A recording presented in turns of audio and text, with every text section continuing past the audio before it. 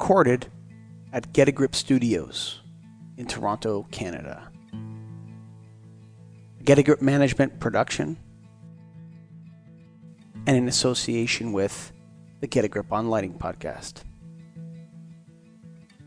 Presented by the National Association of Innovative Lighting Distributors, the National Lighting Bureau, the Illuminating Engineering Society, and of course, the International Dark Sky Association. This is Starving for Darkness. Hello, folks. Welcome to the Starving for Darkness podcast with Jane Slade and Michael Colligan. Before we get into it, I want to tell you quickly about the Magicians. That's right. The Magicians down at Evluma. Go to evluma.com. Greg, they're rethinking LED in all directions. And here's a perfect example. Is a lot of people have these corn cob LED bulbs. They have one too, but very different from everyone else. First of all, it's small profile, which is important, so you can get it to fit in the fixture. It's got 20 kV, 10K surge protection. A lot of them have half that or less, so that means it's going to last. 10-year warranty on it. And it's 2K to 5K in color temps, so it's got the whole range, everything you need. Just keep it low, though, folks. Just keep it low. Keep it low. You've got wireless dimming capability with your Connect LED Bluetooth app that you can go right into it. And then the final thing I got to touch is the photo control fail-safe. Now, that's actually firmware built into the bulb itself. So if your photocell goes out, the bulb learns over time how the photocell operated and continues to operate as though the photocell's working. Never need to worry about that thing again. That's hitting you with a lot of magic right there. Rethinking LED in all directions. Go to evluma.com. That's evluma.com. Now, Starving for Darkness. Welcome to Starving for Darkness, Jim Benya. Hi. How you two doing this morning? Doing good. Doing very well. Very pleased to have you on the show. Actually, we like to start Starving for Darkness with the same question for every guest, which is, please tell us about an experience, a dark sky experience for you that was profound, that made you feel human, that made you feel like there was something bigger, and that really left an indelible mark for you. I have had so many. I was a Boy Scout, an Eagle Scout, a Order of the Arrow Ordeal member, which is about the highest rank in Boy Scouts you can get to. And it meant a lot to me. It really did. And the night sky meant a lot to me as a Boy Scout. I got my astronomy merit badge. I was really into astronomy in like second grade. I knew all the planets. And to be able to look up and see it was amazing. To be able to look up and see it through a telescope was even more amazing. And to learn to navigate, to be able to walk around through the forest at night and to be able to see from starlight was something I learned to do, then as well. So to me, it's being that close to nature and that close to the heavens has always been, pretty important. I'll tell you one experience, though. I mean, I've had many. I've been to observatories. I've, been in the darkest sky places, some of them in the world. But I remember Deborah and I heading up into northern Wisconsin, and we were up in Door County, and we were just taking a little break. I'd been working in Wisconsin. She came up to join me, and we decided to rent a house up in Door County and spend some time there.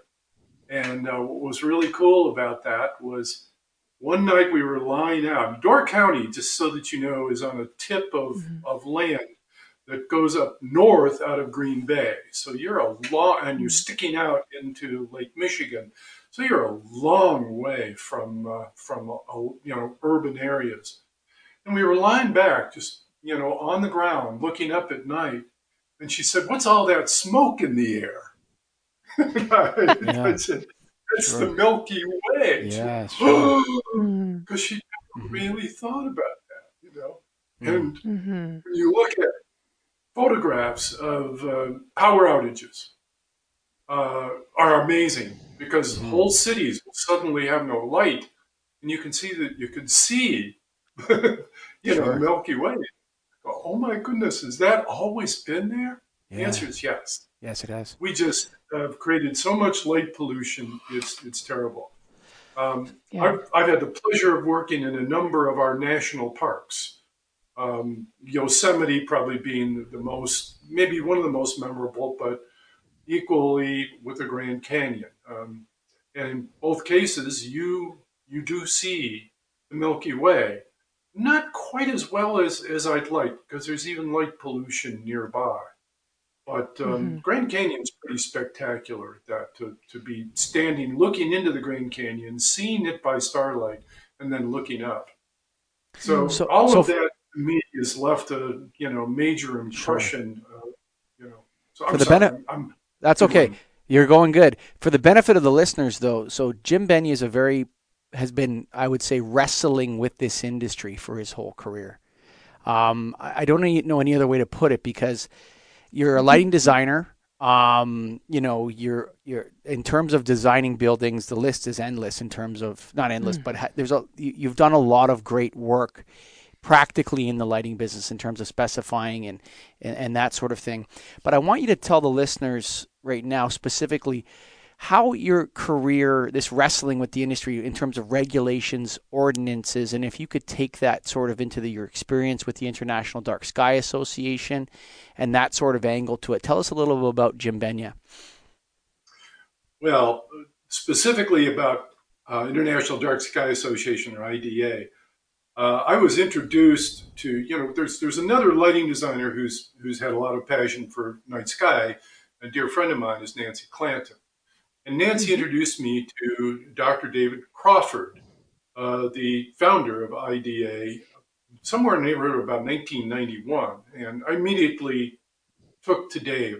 He's charismatic, wonderful guy. Um, but I ultimately got Daved, we call it, about 10 years later when he convinced me that I had to join the board of directors of IDA. And he said, I want you to come in for one reason because you have more knowledge and experience about codes and standards than anybody else I've ever met. And he said, we need a model lighting ordinance. And that was what he told me. And I said, okay, I'll do it, which started 14 years on the board of directors. It was a pretty interesting, tumultuous time. At first, it was a lot of fun. Later years, it got to be hard because of economics and other things. But I started the IDA Model Lighting Ordinance Committee. It was a little rough going at first because there's a lot of people out there who are dark sky advocates who think they know how to write an ordinance. They don't, but they want to. And they have strong opinions, many of them. And I had to Mm-hmm. deal with that at first. And Dave said, don't worry about it, just get the job done, which was cool. We did. And then along about 2005 or 2006, right in there, the I was working on this. We had some groundwork done by this time, and it takes a while. Um, I talked to Nancy again, and I talked her into meeting me in Chicago, and we walked into the IES Board of Directors meeting, and we said, we want to talk to you. And at that one meeting, because what we knew was going on was the IES was going to create its own, uh, anti-light pollution group, anti-light pollution committee. And both of us knew, and both of us are fellows of IES, both of us knew the people who were going to be on there weren't going to do a good job for many, many reasons. And so we walked in and said, why don't we do this together, IDA and IES? And in Hmm. one 40-minute session, the IES went from creating its own standards of some kind to joining IDA in doing the MLO. 40 minutes. We completely changed the board of directors. It was a phenomenal moment. And we were very excited. And the model lighting ordinance was born in 2011. And it's Mm-hmm. still prescient document. It's still a very valuable foundation.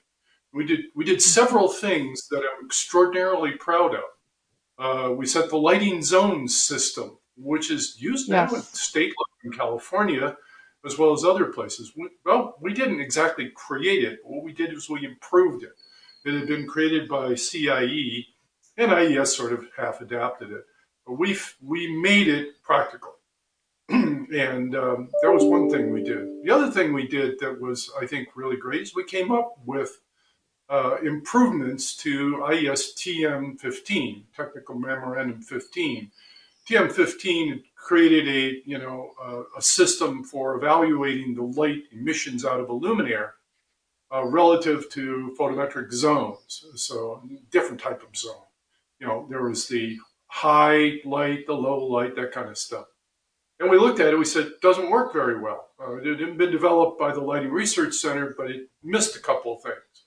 And so we improved it, and it resulted in TM 1511, which to this day is the other major rating we came up with. But we did one other thing that had never been done before. We invented the bug system. And Yes, the I'm bug rating. guy named the bug system. I forced, as committee chair, I sort of forced all that to come together. I pushed everybody a little bit, and we came up, because the biggest problem with academia doesn't see the world as a world of standards and regulations the same way practitioners do. I said we have to have something that can be codified into laws and standards and things like that, and we have to have a metric. You can't just say, well, here's how you do this, here's how you do that. No, we have to have metrics so people can meet something. What is bug an acronym? Is it an acronym, bug? Yeah, it stands for backlight, uplight, glare. Okay. All right. 3 characteristics. And one of the other things that a lot of people don't know about bug is that bug is not as academically correct. It is a consensus standard. We don't have hard science behind it. We do. I mean, to a certain extent, photometrically we do.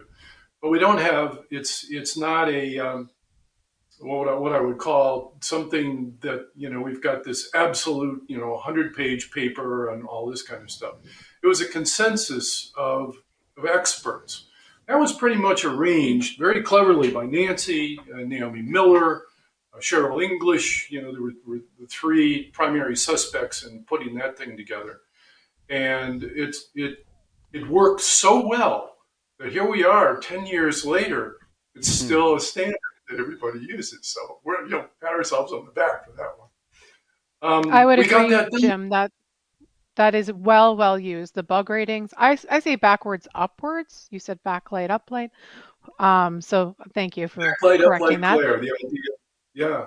And the idea is that you tailor the backlight, uplight, glare to, and the secret behind bug is that the bug system, being a consensus, what happened is a group of experts, including those folks and the rest of members of the committee, including yours truly, we picked out luminaires that we considered to be appropriate, expertly picked, but appropriate for certain applications, which is how we were able to set the values, the limit values for each of the bug ratings. So, for example, something that's appropriate for lighting zone 2, the maximum backlight you can have is a certain number of lumens. The maximum uplight is a certain number of lumens, and the maximum glare was the tough one.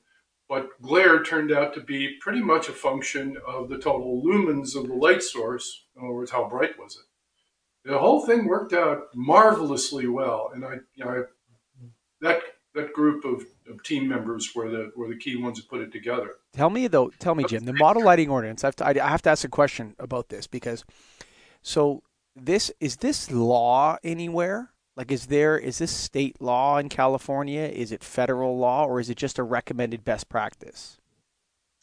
It's a recommended best practice at this point. One of the things we have learned since we wrote it is that communities aren't prepared to adopt something quite this technical or complete. Yeah.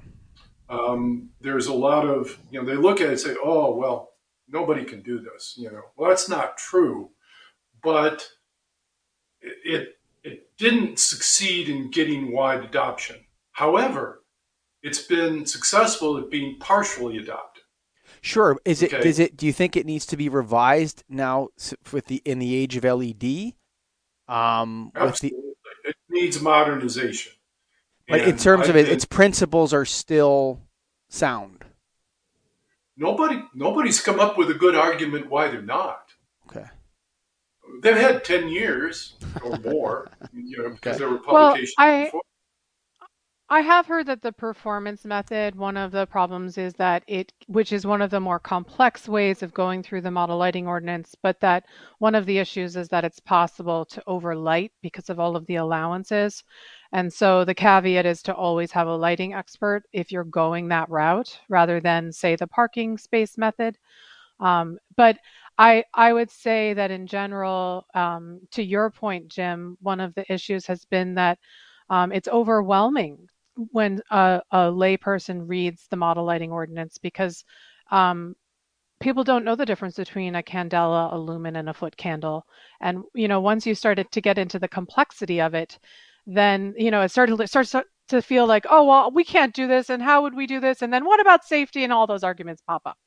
So, um, Yep. it can be overwhelming just because I think I always say, I can drive my car, but I couldn't fix it. And lighting's the same way, is that most people experience every day, but they actually don't know the complexity of it. And I think the model lighting ordinance is a rude awakening for some in the complexity of lighting. I Well, want to that's point why. out here, I Thank have your you. book right I saw here. that. I went, what's that doing there? Well, I honestly, I learned that you wrote it today, but this is my textbook. There's actually a coffee stain right here from about 2007. It was the required lighting course. I did not know I was headed towards the lighting industry. This was taught by Glenn Heinmiller and Keith Yancey, my lighting course. And so Couldn't I get was like, better. oh my God, Couldn't I get have that better. book. Those two guys are Yeah, fantastic. You're very they are lucky. fantastic. There's Well, I did. very few places where you can get that quality of lighting class and education. Very few places. Yes. Good Well, good I for feel you. lucky. Thank you. Thank you. I kind of want to back up from the MLO for a second, um, Sure. because I want to get into you have your 40-minute conversation that you're talking about where, suddenly a decision got made. And consensus is so hard to come by. And I always say with the dark sky movement, it's awareness that is really the battle. Because if people knew, they would not be so willing to illuminate at night for no need. And so we really just need to get the awareness out there. So the MLO, you had that moment, but then it still isn't really a full answer. So, my question for you is what are your thoughts about the current state of advocacy for dark skies across the different organizations like the IDA, the IES, the DLC? What are your thoughts of the organization of these groups currently and how they're faring? I've been doing a program for IES sections. I just did it for the Rocky Mountain section the other day. And in that slide deck, I say 2020s are the decade of dark skies. This is the first time I have seen in my work in the field, which is, like I say, is 21 years now. First time I've seen strong enthusiasm for it. This is the first time I've seen, people suddenly say, we got to do this, which is remarkable. And so I'm very happy to see all this enthusiasm. DLC is putting together a program where they will be able to have a qualified products list, just like they do for energy efficiency, but it will be for dark skies. So consumers, engineers, architects, landscape architects, who designs lighting? Everybody. They'll have a place to go. And I love it because we've needed that. I've often said that the ordinary QPL of the DLC is one of my favorite tools just for making sure a product is quality product. It's been vetted by somebody. You know, it's like the good housekeeping good housekeeping seal of approval, which you may not have ever heard of, but was popular when I was a kid. That all that stuff is coming together now. People are paying attention. But I think one of the things that we've got a couple of big humps we got to get over, and one of them has to Hmm. do with understanding spectrum, color, temperature, and all that in this context. And you know, I serve on the Luna committee with DLC. I brought up a new idea for the MLO that I think will help it because the MLO has been adopted in part in California. The MLO was always intended to be separate from the energy code, but in parallel with the energy code. So the energy code would restrict how much light you could put in the environment, and the MLO restricted other aspects of it. They were always intended to be, harmonious. So the way all this is headed right now, I see very positive because all the energy codes are restricting lighting according to lighting zone. Thank goodness. It's part of California law. You know, the lighting zone system is being used not only for energy reasons, it's being used for environmental reasons. It's part of Title 24, Part 11, which is called Cal Green. So Cal Green does regulate according to the bug system in lighting zone, which is the core of the MLO. So did they adopt the MLO exactly? No. Did they adopt the core engine of it? Absolutely. So I'm very excited about, very pleased with that. And that's been part of Title 24 since actually almost before the MLO was first published. So it's been there as long as the MLO has been publicly available. So we are making progress here and we're showing how it works, but we're also showing how it doesn't work. We're learning the things that have got to be done better. And I'm trying to feed that stuff back to IDA and to IES to say, we've got to rally around this. We've learned a lot now. Let's take advantage of it. We've also, California, a community can decide to do something different. In other words, they can decide to create an ordinance. And the city of Malibu created a lighting ordinance that they're enforcing, which is amazing in and of itself. But they decided to declare the entire community lighting zone 1, which is, one step above no lights allowed at all, which is Right. phenomenal. Yeah. Okay? And they're enforcing it. So good things are starting to happen. It's taken maybe longer than we all would have liked, but at least people are starting to catch on to these things. So The I'm lighting aware of zones all this are stuff, trying to help it helping to make it happen. Go ahead. Sorry. the lighting zones are such an important part of the MLO because it really asks people to assess where they are and where they want to go. And without that question, which is really awareness creating, were just lighting, with abandon. So I think that was agreed a very fundamental and successful part of the MLO. Um, Thank you. Now you are well known for your work in daylighting, and I want to talk to you about that. One of the books that I have on my shelf is um, Daylighting as Form Giver or Natural Light as Form Giver by Bill Lamb. I'm kind of butchering the name right now. It's escaping me. It's the pressure of the moment. But you know what I'm talking I about. have And the book, also, and Bill was a friend of um, mine. So yeah. yes, yes. Now there's also I've heard you say this term, light as a drug.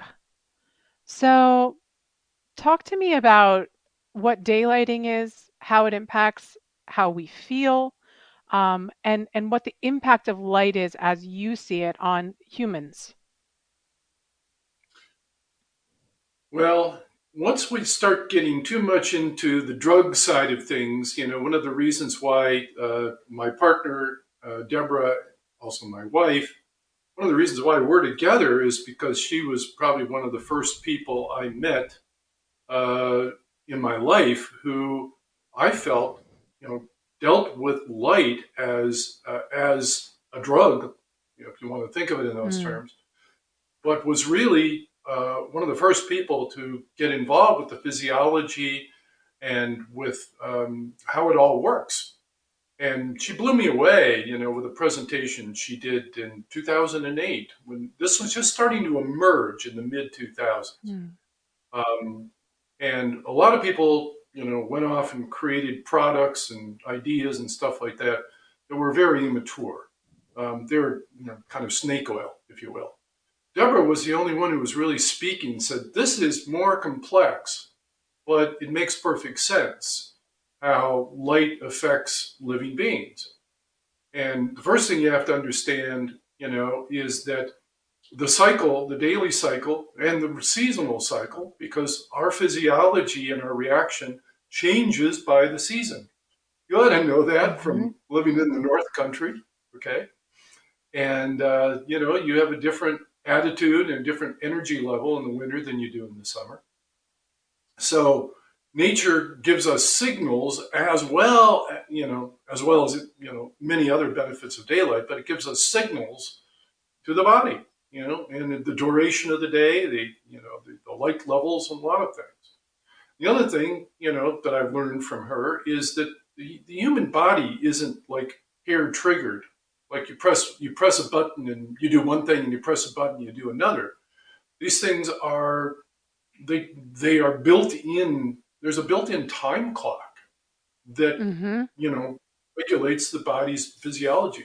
Deborah and I did a program in Europe in 2011 together, where we call it a perfect circadian day, and we showed all the physiological impacts throughout the day and how the lighting was related to it through a 24-hour period. And it was a very successful program that we did in Europe, and then we repeated it later on here at UC Davis.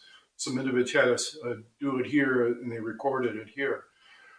But the key thing about that program was you look at all the interactions and all the physiological interactions, and you come to realize that it isn't just okay, I'm gonna flash a blue light at you and you're gonna wake up.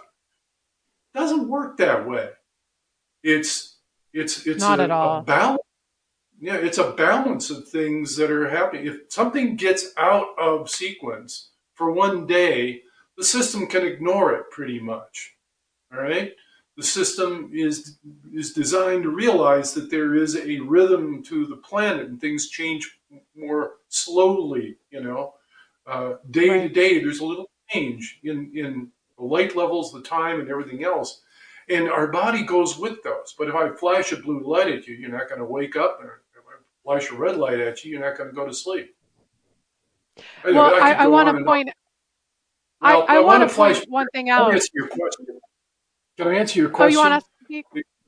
Yeah. I want to go back to your question. So, what I believe is that if we design buildings with daylighting, we Hmm. are taking full advantage of nature. It's not necessarily the color of the light. It's not always necessarily the intensity of light. It's Hmm. just the cycle of the light makes a Hmm. lot of difference. We can improve Absolutely. it by improving the dynamic range of it by bringing in more daylight during the day in buildings. But I think if you design a daylighted building, the people will get the most benefit of their circadian systems by doing that.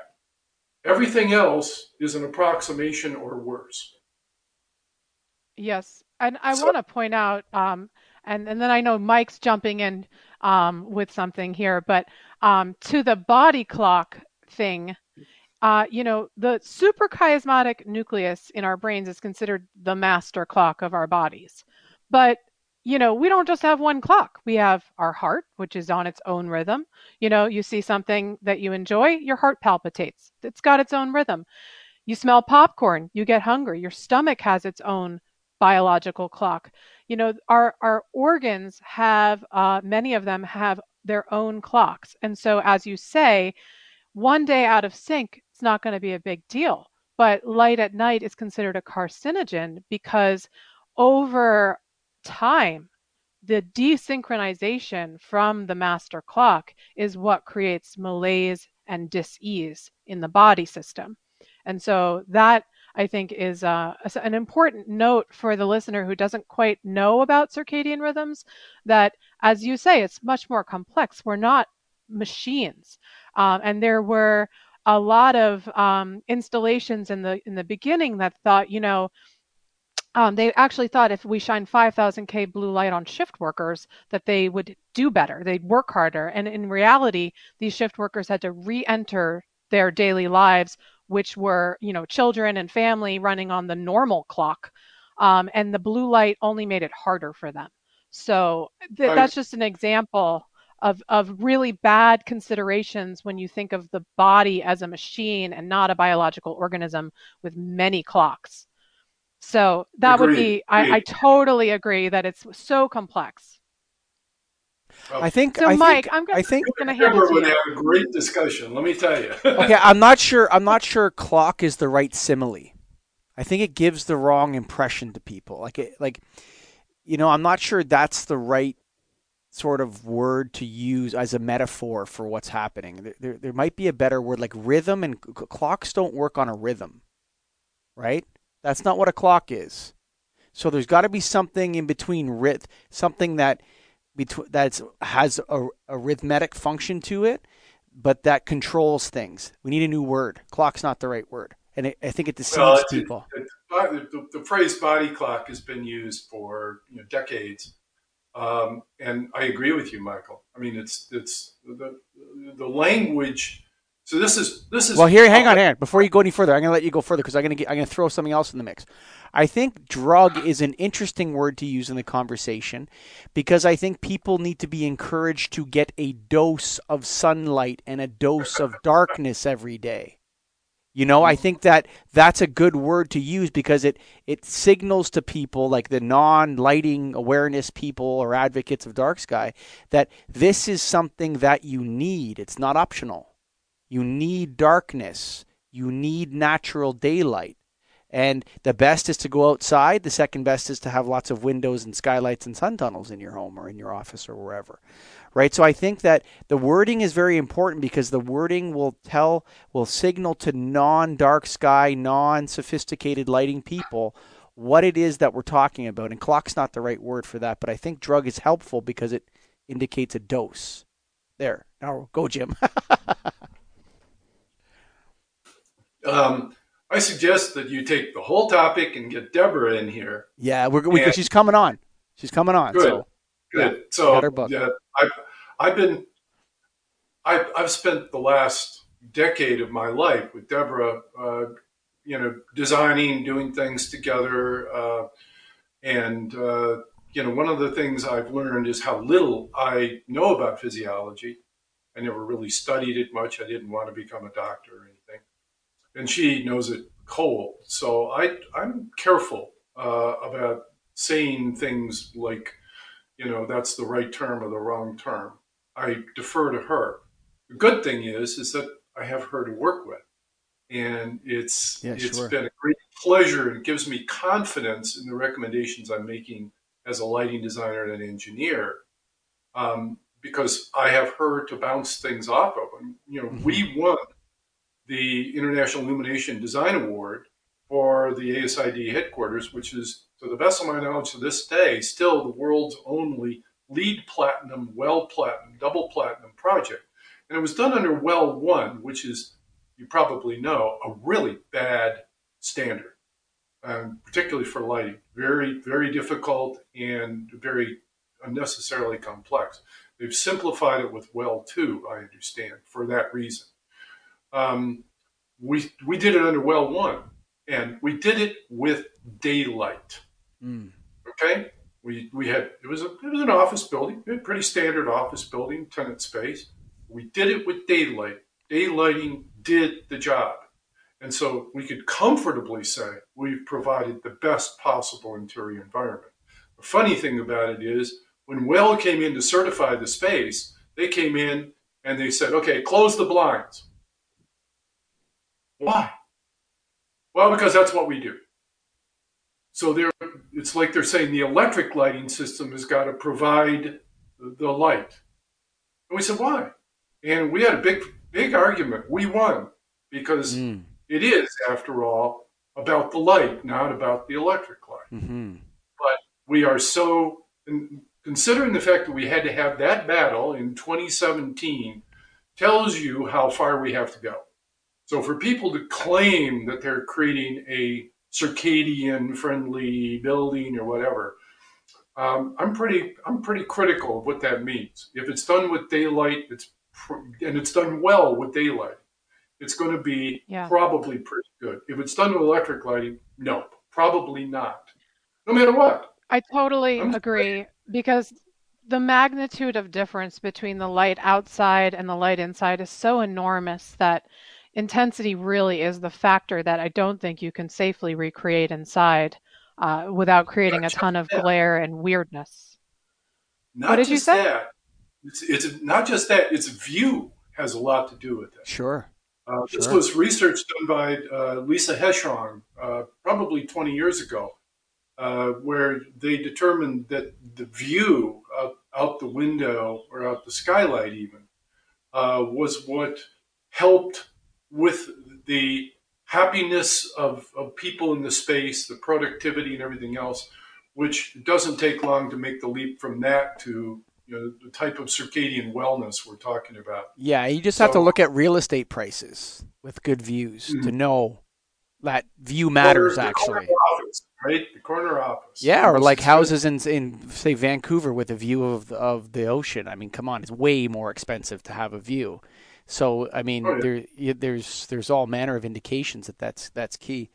What I wanted to ask you is that if we're successful, so Jane and I are going to work on advocacy for this. We're going to do a lot of work on social media and then the podcast and even TikTok and Facebook. We're going to be hitting people with this message like crazy. I'm looking for a paradigm shift, Jim.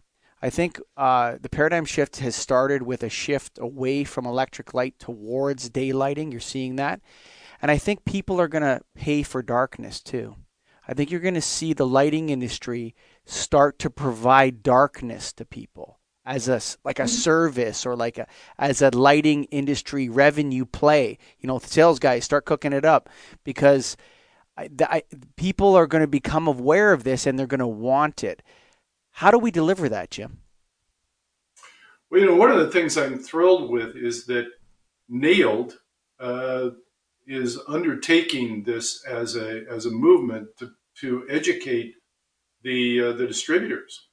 I think distributors, and that's the National Association of Innovative Lighting Distributors. Apparently, we say too many acronyms on this show. We got in trouble from one of our listeners, so I'm just gonna. That's okay. I'm gonna throw out the acronym there. But yes, carry on. Sorry about that. Let me silence my phone here. The fact that now you've explained what the acronym means. I'm going to say NAILD. NAILD is starting a program to teach distributors, because distributors are probably design 30-40% of the lighting that gets designed. The electrician walks in and says, I need to do this. And the distributor is expected to come up with an answer and a product. And, the product that's sitting there on the shelf is the most likely one he's going to specify, he or she. I don't want to be sexist about this either. There's a lot of women who work in distribution. So let's just say the distributor is going to say, well, I have this on the shelf. Well, yeah, but the stuff that's on the shelf, especially the cheap stuff, oh my God, it's made in China. They don't care. They don't care about light pollution. Doesn't enter into the equation. And the inexpensive stuff is going to cause light pollution. It's going to be 5,000 K. It's going to be blue. It's going to have a lens shooting light straight into the sky. The worst beam of light is the one going directly horizontal. Yeah. Because it goes through all that atmosphere before it gets out into space. And it's atmospheric molecules where Rayleigh scattering occurs that causes the sky to Mm-hmm. glow. If you go straight up, you're hitting the least number of molecules. You're still hitting molecules, but you hit space sooner. So the worst one is going horizontal, and they're selling stuff, up tilted floodlights and wall packs and stuff like that. A little bit of education and a little bit of care, and we can reverse the trend that is causing probably, half of the light pollution. If we change street lighting, parking lot lighting, wall packs, we get just to those things, and floodlights. Oh my God, just to those things. Absolutely.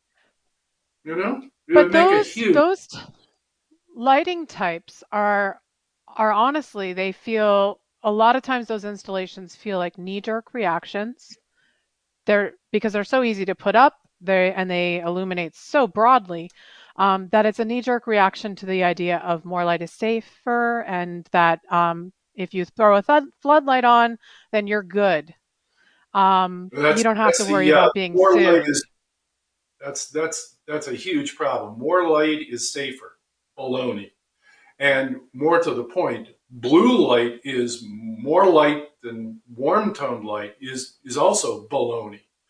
And we work on a lot of street lighting systems these days because everybody's replacing them with LEDs. Most of them are doing it wrong. They're putting in 4,000 K lights, and they're doing it fairly carelessly. And they're not even checking the light levels most of the time. Whatever was there is what they're matching.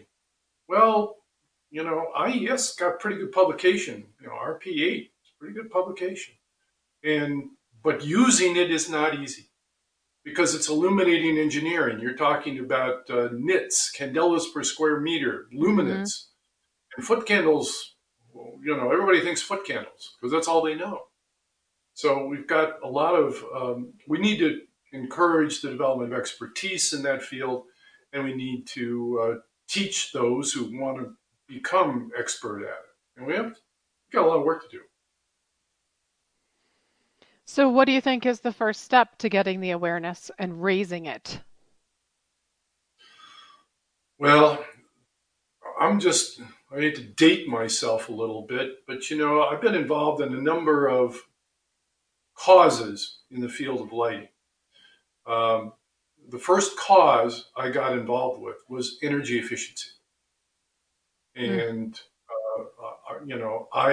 I attended the very first Earth Day uh, meeting, the launch of Earth Day. I attended in Ann Arbor as a student, college student. That ought to tell you I've been around for a while. And since then, I said, yeah, we have to do something. We have to do a lot of things. It also related a lot to my Boy Scout experiences. So the combinations. We got to do better. Look, water pollution, air pollution, energy waste. We have to do these things. And so that was my first cause. And I got involved in the development of California Title 24, ASHRAE IES 90.1. I was involved in those processes.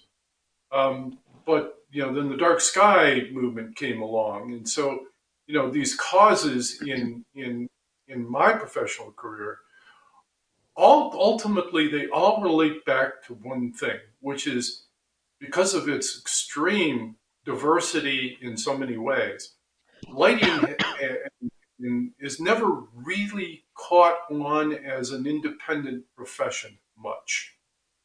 Okay, we True. know It's independent always a lighting professionals. consultant. We Yeah.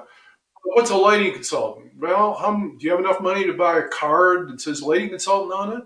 You're a lighting consultant. That's all it takes. And so I got involved with the cause to create the NCQLP and the LC certification. And I served as the chairman of the very first test committee. We put together the first test, and I was actually chair of that for 3 cycles. Then I was chairman of the certification committee before I rotated off. This is all volunteer work, and so I think about it. Geez, have I done a lot of that stuff? But it was important because my feeling was that finally we have a general certification in the industry that serves as a base. We all know we come from different educational backgrounds. Very few people get an applicable degree in lighting. I didn't. I have an I electrical didn't. engineering degree. Yeah, People have mine's in interior interior design. design. Yep, Yeah, a exactly. lot of interior designers. My architects certainly. Um, there, people come from theater. Probably one of the Hmm. most gifted lighting designers I ever worked with, who was part of my team in San Francisco, was late Ross Dialessi. The guy just he felt light. He was so gifted as a designer. I learned a lot from him. I'm sorry he's gone. Uh, Naomi Miller, architecture, MIT, one of the Yeah, most she's brilliant amazing. lighting people, in the nation today. But at the other extreme, we've got a lot of educating to do because people are coming into lighting because it's a great field to be in. They're coming into lighting from all over. And how do I get in? Well, you want to get in? Get in. As opposed to, well, have you got the LC yet? And I'm disappointed we haven't embraced that. I really am. I Uh, have my it's so LC. It was a grueling exam, I will tell you. I did not finish that exam. I think it was like 400 questions in 4 hours, or I think it boiled down to 30 seconds a question. And they're very tough questions, the case studies, you have to read a lot. So I will tell you that I do know that the LC certification is revered still by a lot of people, but it's not necessarily commonplace. It isn't so far that everybody has it. So I guess the difficulty level is one thing that has kept it as a standard, which is good. But you're right that yeah. people do come from different avenues. Yeah.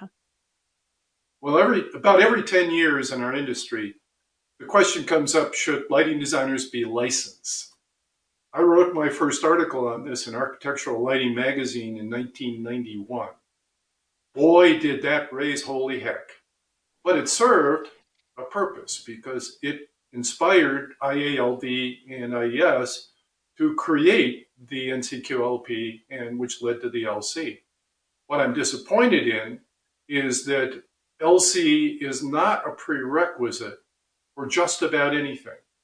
You don't have to hold an LC to become an IES member, to become an IALD member. You don't have to hold an LC for any of that. And I'm Or to disappointed. start the Get a Grip on Lighting podcast.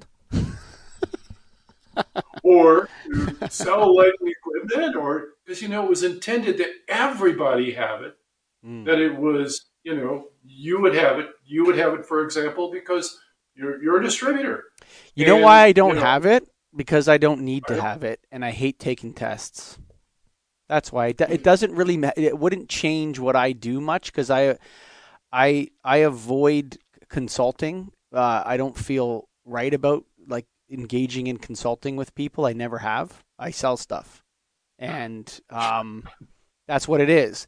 And so my education is largely from the street, like learning. I know a lot about how lighting works, like fixtures, and I've installed thousands of light fixtures in my career when I was younger, and ballasts, and I was apprentice in my own company for a while, and I got on the lifts and went up and did all that sort of thing. So my type of education is very hands on with it. I've mounted lights on the sides of buildings many times, changed lights in 60-foot poles. So that's yeah, where that's. But the LC is but largely unnecessary. I'm going to come back at you and say, so I was involved as an expert in a case Okay. in which a exploding metal halide light bulb Mm. burned down an entire marina Hmm. building that was full of yachts and antique cars and things like that. The losses were measured in the I think it was $100 million worth of stuff burned in Whew. that fire. And it was the fire investigators said, well, they tracked it back to an exploding metal halide bulb because there was someone who witnessed I thought we called that it. non-passive failure. Call it whatever you want. But the point is, Non-passive failure. as the expert in the case, one of the things I pointed out was that this was a known phenomenon Mm-hmm. Yeah. because the exploding bulb occurred, I think, probably 10 years ago. Well, it was well known that metal halide bulbs exploded, and the distributor who sold the product didn't inform the buyer that they could buy a more expensive light bulb that was had internal protection to protect against that. They didn't offer them that. They sold them the cheapest thing, which was an open metal halide high bay 1,000 watt. You know what And makes that worse? It like online marketplaces like Amazon. There's oh, literally oh no my interaction between the customer and the vendor. We get yeah, and we get so about 40 orders over marketplaces, eBay and Amazon a day, and we call a yeah, lot of them because a lot of people actually order a lot of UVC and black lights over them. And black lights are interesting, okay, because there's black light and black light blue, right? And hmm if someone takes a black light and puts it in a black light blue fixture, they may think, hey, that pink glow is kind of cool. I'm going to leave that like that, but that's very dangerous. So we actually call. I'm not kidding you. They might leave it because well, they kind of think I'm it looks laughing. cool. I'm laughing because I did exactly that about 30 years ago. But and this is important. But I was concerned enough about UV that the lighting was indirect. I wanted that unique sort of pink purple glow, but I knew better than to expose people to black light. Hmm. But people will That's order on Amazon. They'll type in the Amazon black light, and they think they're going all to right. get like the Halloween party nightclub black light blue, but they end up with a Yeah, black light. So this is exact. It's actually a lot of things in this business are getting worse, not better, Jim. Like the way people I, interact with lighting, the on Amazon marketplaces, you have so many uncertified light bulbs for sale and like not even UL listed or CSA approved being shipped. I would say that a lot of them are fulfillment by the marketplace. In fact, you understand what I mean? That they're actually in that marketplace's warehouses and being shipped to people by that marketplace. I'm not going to say their name when I say that, but I think everyone knows who I'm talking about. So I think the problem with lighting, and we kind of went away from Starving for Darkness, or we probably need Jane to bring us back home. But I think yeah. the I got problem's actually something. getting worse, Jane, in terms of consulting related to lighting. Totally. I get people calling Yeah. me, friends calling me saying, I need to get a light bulb on, an online marketplace, like, but I don't know what any of this stuff means. And I'm like, okay, all right, let me Mm-hmm. walk you through it. But, because lighting is, as we say, it's much more complicated than people may realize. But Jim, I want to open this back up to you, which is that, when you imagined you were coming on Starving for Darkness, what did you think you were going to be talking about? And have we covered it? And if we haven't, what would you like to tell us about your views? Um, what did you imagine you would be talking about here in this forum? Well, knowing Michael and having had many a great conversation with him, both on the record and off the record, I can tell you that I we what did you call me once? You said freewheeling Freewheeling Benya or Jim something. Benya, brother. Freewheeling Jim Benya, for sure. So our conversations have been always a little loose on format and topic. So I don't always prejudice going into it. But I was thinking more about what I'd like to say about dark skies and the night. I said a little bit of it earlier. It's important to me personally, but I think it should be important to everybody more than people realize. I think it's they call it light pollution, and it is pollution. I will just say, and I think we've talked for an hour, so we don't want to go too long, in courtesy to the listeners. So we'll have to have you on again. But I would say this, Jim, and I mean, I'm just coming back to where I came from. I'm a sales guy at the end of the day. There is money in darkness, brother. I can see it. I can smell it.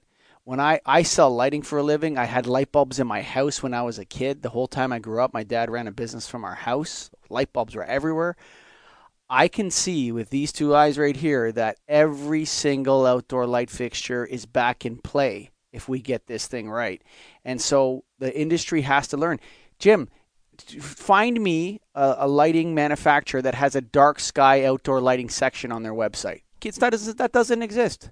Okay? That's not ready. That's not out there yet. I'll send you a link. Okay, great.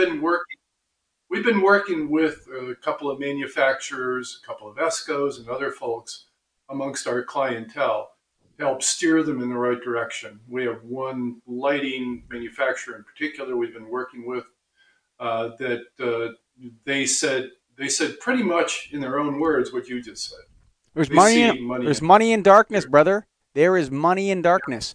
And it's time for... Well, it's not just darkness, because we are going to have light. Sure. And there's going to be lightness too, but done properly. Exactly. For example, I'm having done full-scale mock-ups and tested these. I think 2200K white LED is probably the best street light color and outdoor lighting color we should be using today. There are more environmentally impactful or less environmentally impactful sources like amber, for example, PC amber, and others. I'm talking about practical sources now. We've done work with narrow band amber, but that's not efficacious enough for these applications. But PC amber, we work with 2200K, 1900K. 2200K should become the standard for residential streets. In a lot of outdoor lighting. 3000K is actually too high for me. 2700K, we threw a fit and got the city of Davis to put 2700K on residential streets 7 years ago when nobody was doing it. Davis was really one of the first, and it was because Deborah and I went down to a city council meeting and just raised hell. And sometimes that's the way you get things done. Mm-hmm. But you have to be in a community that will listen to you raising hell. That's not always easy. Mm. So, it's, I see, getting back to your point, there's terrific opportunity, mm-hmm. and it doesn't have to be as hard as it sounds. I'm very enthusiastic about DLC creating a QPL, qualified products list, for those of you who aren't using shorthand, creating a qualified products list that meet criteria. So you say, I just want something off the QPL, and any distributor can say, fine, here, I look it up on the QPL, here, I've got it right here. Mm-hmm. Done deal. Okay, if we can get it to that level, and that's what it's really all about, then we can really move forward, because then the information will be readily available. Frankly, there's a lot of snake oil out there mm-hmm. in selling lighting equipment. Always has been, probably always will be. But we can mitigate that, because what DLC proved is that a central clearinghouse and vetting process, the same vetting process for everybody, really works. It does tend to control the junk, okay? And having a QPL for dark sky is going to make it so easy for any distributor, any contractor, anybody online, if they care. The question is, can we force people to care? That's where the ordinance idea, gets refreshed. I don't like the word force. I don't like that word. Words are very important to me, like which words people use. I don't like the word force. I like the word persuade and convince. I like the word nudge. I like regulation. Like, I think smart regulation that is enforced, Jim. So many regulations go unenforced, which makes things worse. So I don't know if we need to force people as much as make them aware of the issue. See, the thing about humans is people say humans never change or they're so slow to change. Humans will change super fast, actually. Like there's a lot of evidence that humans can change very, very quickly as long as you make them aware of the problem. Like say, hey, there's a contagious infectious disease out there that could kill you, so do something about it. And humans will change their behavior very, very quickly. So we have to make them aware. How we do that, we're doing it right now. That's what Starving for Darkness is about. That's why it's not called the Dark Skies Show. Because there's actually a lot of the dark, starry sky is part of the conversation. It's traditionally been the only part of the conversation, but we think there's way more to it than that. Jane is particularly passionate about wildlife. You had mentioned the birds. So there's so many aspects to this that need to be explored, and there's actually experts out there on all these aspects, and we're going to interview them. We're going to bring them on the show. We're going to cut their stuff into social media clips. We're going to put it on TikTok. We're going to put it on Facebook. We're going to put it on Instagram. We're going to fund it, and we're going to distribute it out there to everybody in the world to see. Good And so that's what we're doing. Your approach is changing our industry for the better, and I really appreciate it. Well, I appreciate you, Jim. I'll tell you that. Jim Benya, thank you for being a guest on Starving for Darkness, my friend. Let's all hope we get there as fast as possible. Thank Amen. you for having me. Thank you for listening to Starving for Darkness. Before you go, though, I want you to listen to Greg Eric, co-host of the Get a Grip on Lighting podcast, and I talk about the magicians. Yeah. Down at Evluma, Greg, EVLUMA.com, rethinking LED in all directions, brother. That's right, and they're doing that with their OmniMax. We talked about at the beginning, but who has 2K? Nobody. They have 2K, they have 22K, 24K, 27K. All the twos covered. If you need Keep a 2K it in the twos, brother. Anywhere, you've got it covered with this. And then they have multiple wattages, and it's got that surge protection we talked about, 10-year warranty, photo control, fail-safe, hands down the best cob on the market. That surge protection is the bomb, man. Just not getting blown out, covering off the photocell, keeping it things real magic inside that fixture for you, keeping it low on the Kelvin temperature side, but also offering applications for other color temperatures as well. Rethinking LED in all directions. This whole industry needs a reset, and I'm so happy that Evluma is on the cutting edge of that. Go to EVLUMA.com.